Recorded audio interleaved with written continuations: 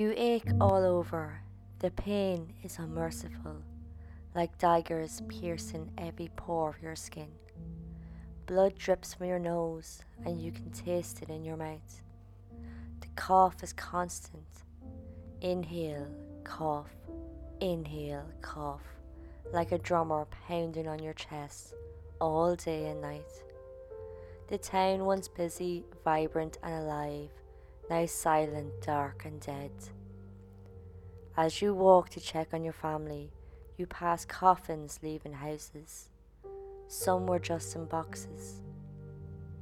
When the disease came to your home, you were immediately cut off. No visitors, no leaving. But you hadn't heard from your parents in so long, and feared for their health. You entered the house, it's deathly silent. Slowly you ascend the stairs, catching your breath at the top. You enter the bedroom. Your father looks to be asleep, but he's grey and cold to the touch. You sigh. Your mother's back faces you. Was she gone too? And then she coughs. This was the flu pandemic 1968, also known as the Hong Kong flu.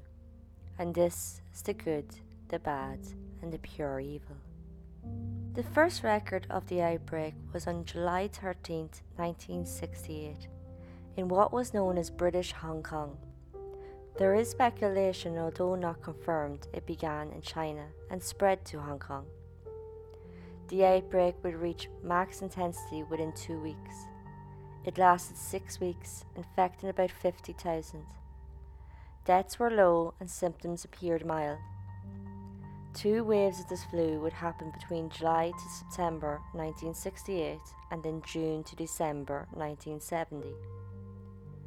Just 10 years earlier, in 1957 and 1958, there would be a lethal pandemic of influenza, but little had been done to improve or prepare for handling future epidemics.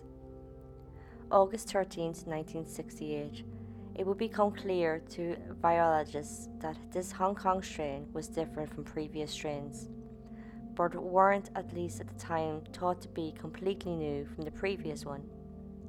August 16th, the WHO, World Health Organization, warned there could be a worldwide spread of this virus. Outbreaks of this flu would pop up second week of August in Singapore. This gave the indication that the disease was spreading outside Hong Kong. Outbreaks were also beginning to be seen in the Philippines, Malaysia, and by month's end in Vietnam. Early August, the UK reported its first known case. An infant and her mother in London were affected. They had no history of travel and had no known contact with someone from the Far East. A few isolated cases popped up here and there over the next few weeks, but in September, large outbreaks began mainly in school settings. Also in September, it reached India, North Australia, Thailand, and Europe. By the end of September, it had hit the US, as it was carried home by troops who were in Vietnam War, but it wouldn't be widespread in the US until December 1968. In September, 2,000 people from 92 countries met in Tehran for the 8th International Congress on Tropical Medicine and Malaria. A large group inside, perfect for spreading the disease. So a flu outbreak erupted, infecting at least 1/3 of the people there. The convention outbreak was linked to a larger one that happened within the city, soon spreading fast through Iran. The virus hit Japan many times in August and September, but didn't create big outbreaks.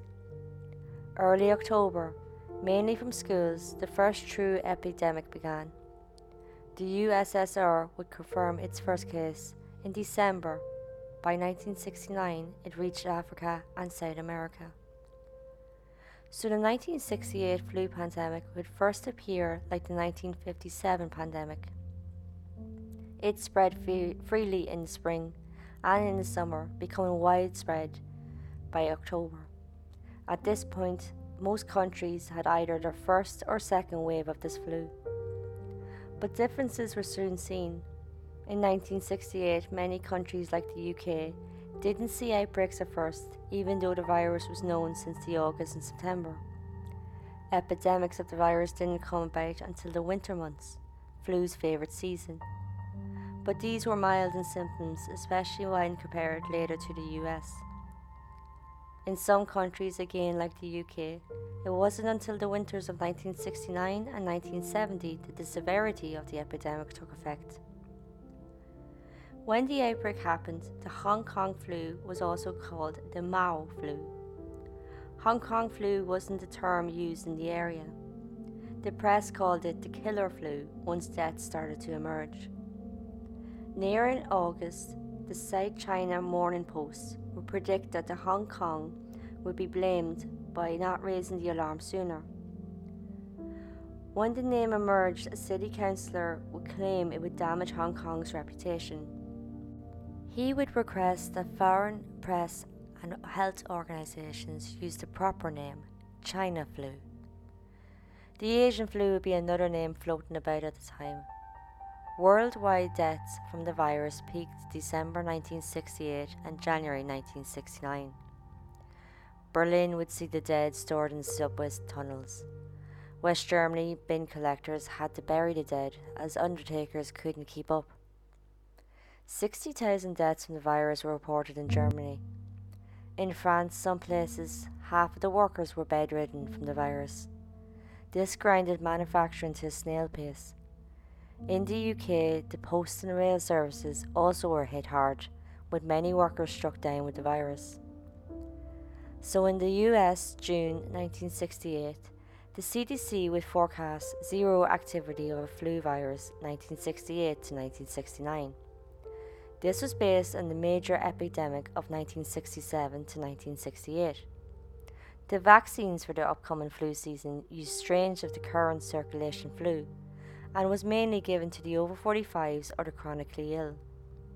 But with the Hong Kong outbreak and seeing there was different variant, the CDC changed its forecast to be a large outbreak across the country.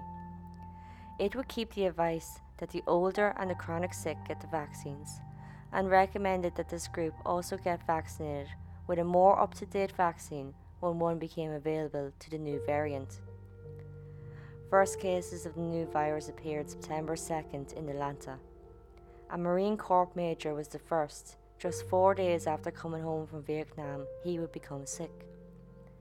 Next, his wife became ill. The first outbreak would happen in a Marine Corps school, the same week as the major. More of these military outbreaks would happen with Southeast Asia connections, seeing it emerge by mid-September. Other cases would emerge from people returning from Far East, and this scattered the virus across the US in September. The first civilian outbreak emerged in October, increasing throughout November, hitting 21 states by Thanksgiving. December affected 50 states. Outbreaks hit schools, colleges and hospitals, with some areas having 40% ill. Reports of absentee of students and nurses grew and grew. It grew so much that the Greater New York Hospital Association urged staff to impose visitor restriction to keep patients safe. Students would finish early for the holidays due to the sickness. With the virus about, sales were hit, with less people going out and less money being spent. Industries were also hit with employees out sick. December 18th, reports came that the US President Johnson was hospitalized with flu-like symptoms. Now whether it was or wasn't the new flu is still unclear. By December 22nd, he was back in the White House. The Vice President Hubert Humphrey was also said to be sick at the same time, as well as National Security Advisor Rostow, Press Secretary Johnson, and Joint Chiefs of Staff General Wheeler. It also came out on December 23rd that President-elect Nixon fell sick with the flu. The peak happened about late December, early January. With holiday season, it's quite hard to give an exact time, but activity did start to decline in January. In December, more would die from flu pneumonia, and this increased as the month went on, peaking by mid-January. It wasn't until late March that the mortality rates declined to within normal levels. There wouldn't be a second wave in this season. After Epidemic A, outbreaks of influenza B started in late January, continuing until March. Outbreaks would be mostly within schools. It wasn't until 1968-1969 that the flu season became first documented. Instance of two major influenza A epidemics to happen season after season. Given this, in the June 1969, the CDC would claim sporadic cases would happen the next season, 1969 to 1970. This would be sort of correct. It was less than the thought but higher than usual. The flu affected 48 states the next season, but only widespread in 6. It started to become apparent this flu was a new variation, and protection was needed. Production of previous vaccines in the US concluded July 1968, and a supply of fertilized chicken eggs was in short. These eggs is how the flu vaccines are grown. The Division of Biologics of the National Institute of Health would provide the first cultures of the virus for manufacturing for preliminary studies. A strain isolated in Japan was sent to the US, showing great potential for vaccine production, so it was given to manufacturers in September. Maurice Hillman was a microbiologist in the US and was head of the virus and vaccination research programs at Merck & Co. They were one of the licensed vaccine manufacturers in the US. Maurice was the director of the Department of Respiratory Disease at the Army Medical School, and he would actually foresee the 1957 pandemic and started vaccine production back then. He was similarly as important in the 1968 pandemic vaccine development. Thanks to the Japanese strain, early production could happen. Merck & Co. would produce 9 million doses of the vaccine. A total of 21 doses would be produced by Merck & Co., Eli Lilly & Co., Leaderly Laboratories, Park Davis & Co., the National Drug Company, and White Laboratories. All but White would have been involved in the 1957 vaccine production. November 15th, 66 days after production of the Japanese strain became available, 110,000 doses of the first batch of vaccine was released. Most of these went to the armed forces. This was actually quicker than the 1957 vaccine, which took 90 days from when the production strain became available. The press and public figures would show great interest in the vaccine. November 18th, Pharmaceutical Manufacturers Association announced 17.5 million doses would be given to civilians, but wouldn't come until after the new year. 10 million doses would be released by year's end. At this stage, influenza was rampant in the country. Public figures would receive it before civilians. The crew of Apollo 8 would be vaccinated December 3rd, a month before their mission. President Johnson got 2 types of vaccine before his December flu hit. It's never been confirmed if one of these 2 was the actual pandemic vaccine. Now Johnson, even removing the fact he was president of the US, he also was in his 60s and in poor health with hospital stays many times while president, so he would have been prioritised for the vaccine based on the CDC recommendation, regardless of his president position. Vaccines would be released throughout January 1969, hitting 21 million doses by month's end. At this time, the flu's activity and mortality had peaked. Demand for the vaccine wasn't as high, and a lot of it remained in stock. These extra stocks were given to Southern Hemisphere and Europe, where the main outbreak had yet to happen. The Japanese strain would be incorporated into the vaccine of 1969 to 1970 for the flu season in the US. Outside the US, vaccinations were done in many countries in anticipation of an epidemic. Japan, from 1963, would carry out mass vaccinations yearly against the flu, regardless of an epidemic or not. They started immunization of children and then those working in crowded areas. 24 million would be produced each year in Japan. This was the aim come 1968, hitting the same group as it did in the typical flu season. The same Japanese strain used in production in the US for vaccines would also be sent to several manufacturing firms in Japan. The new vaccine would have 2 parts new variants and 1 part influenza B, rather than the US monovalent vaccine. The aim was to vaccinate 12 million by the end of October, with children as the main group, but delays would happen, so the aim wasn't met until the year's end. Yugoslavia got the Japanese strain by mid-October and would begin its large-scale trial production. 10 million pandemic vaccine doses were ready by mid-January 1969, and by the end of February, 1 million people were vaccinated. 100,000 of these were held for mass vaccinations of school-going children.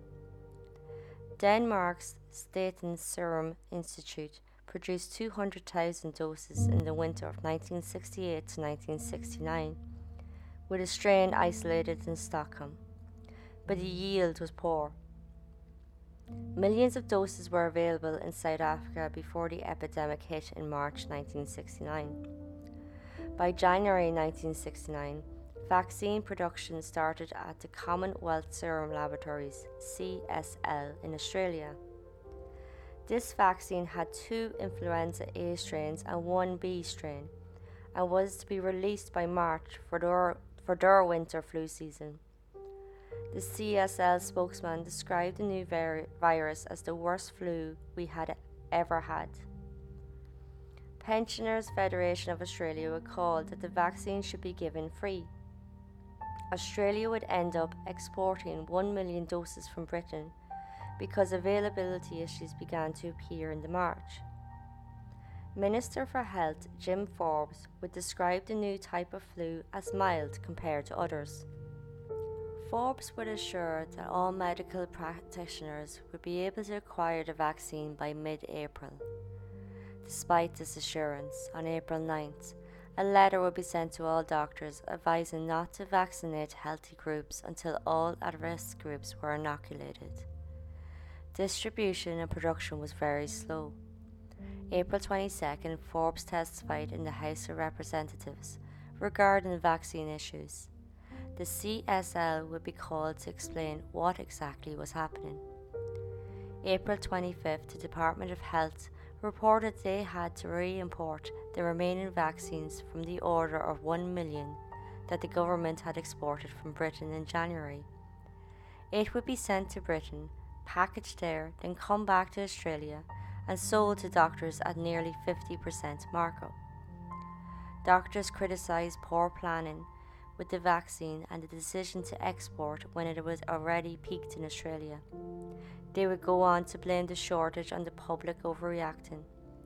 The health department would explain the re-import was for the pensioners and denied involvement in commercial sales of vaccines. By the end of April, 2.8 million doses were produced and sent out. 250,000 a week were then produced, with 500,000 more by May. The new variant H3N2 displaced the 1957 H2N2 and returned during 1969 to 1970 flu season, resulted in a second wave which was deadlier than the previous, with waves of deaths in Europe, Japan and Australia. This new variant still remains in circulation today as a strain of seasonal flu. The H3N2 pandemic flu contains genes from a low pathogenic avian influenza virus. It had got a new hemagglutinin gene and a new PB1 gene, while having pre-existing human H2N2 strain. The new hemagglutinin helped H3N2 evade immunity in humans. It is possible the new PB1 helped viral replication and human-to-human transmission. The new subtype would arise in pigs, co-infected with avian and human viruses, and soon would transfer to humans. Pigs were thought to be the original intermediate host for influenza because they supported reassortment of divergent subtypes. But other hosts appeared capable, and direct transmission of avian viruses to humans was possible. Deaths due to the 1968 flu pandemic varied depending on the organisation reporting the figures. The WHO would estimate it was between 1 to 4 million, while the CDC estimated at 1 million. The rates were lower than most of the other 20th century pandemics. The virus could spread with no restrictions on the economy, and vaccines in the US came about 4 months after it started. Fewer died this pandemic than before because of some immunity retained from the pandemic in 1957. It didn't gain speed until school holidays. Improved medical care and the availability of antibiotics also hampered it. Although not the worst of pandemics, the 1968 flu pandemic still hit hard and would cause havoc until it was tamed and managed. Thanks for listening. Next time I'll be looking at Jane Toppin. Known as Jolly Jane, she was an American serial killer in the 1880s. She eventually confessed to 31 murders, but only 12 could be confirmed. She would say her ambition was to have killed more people, helpless people, than any other man or woman who ever lived. Until then, this was the good, the bad, and the pure evil.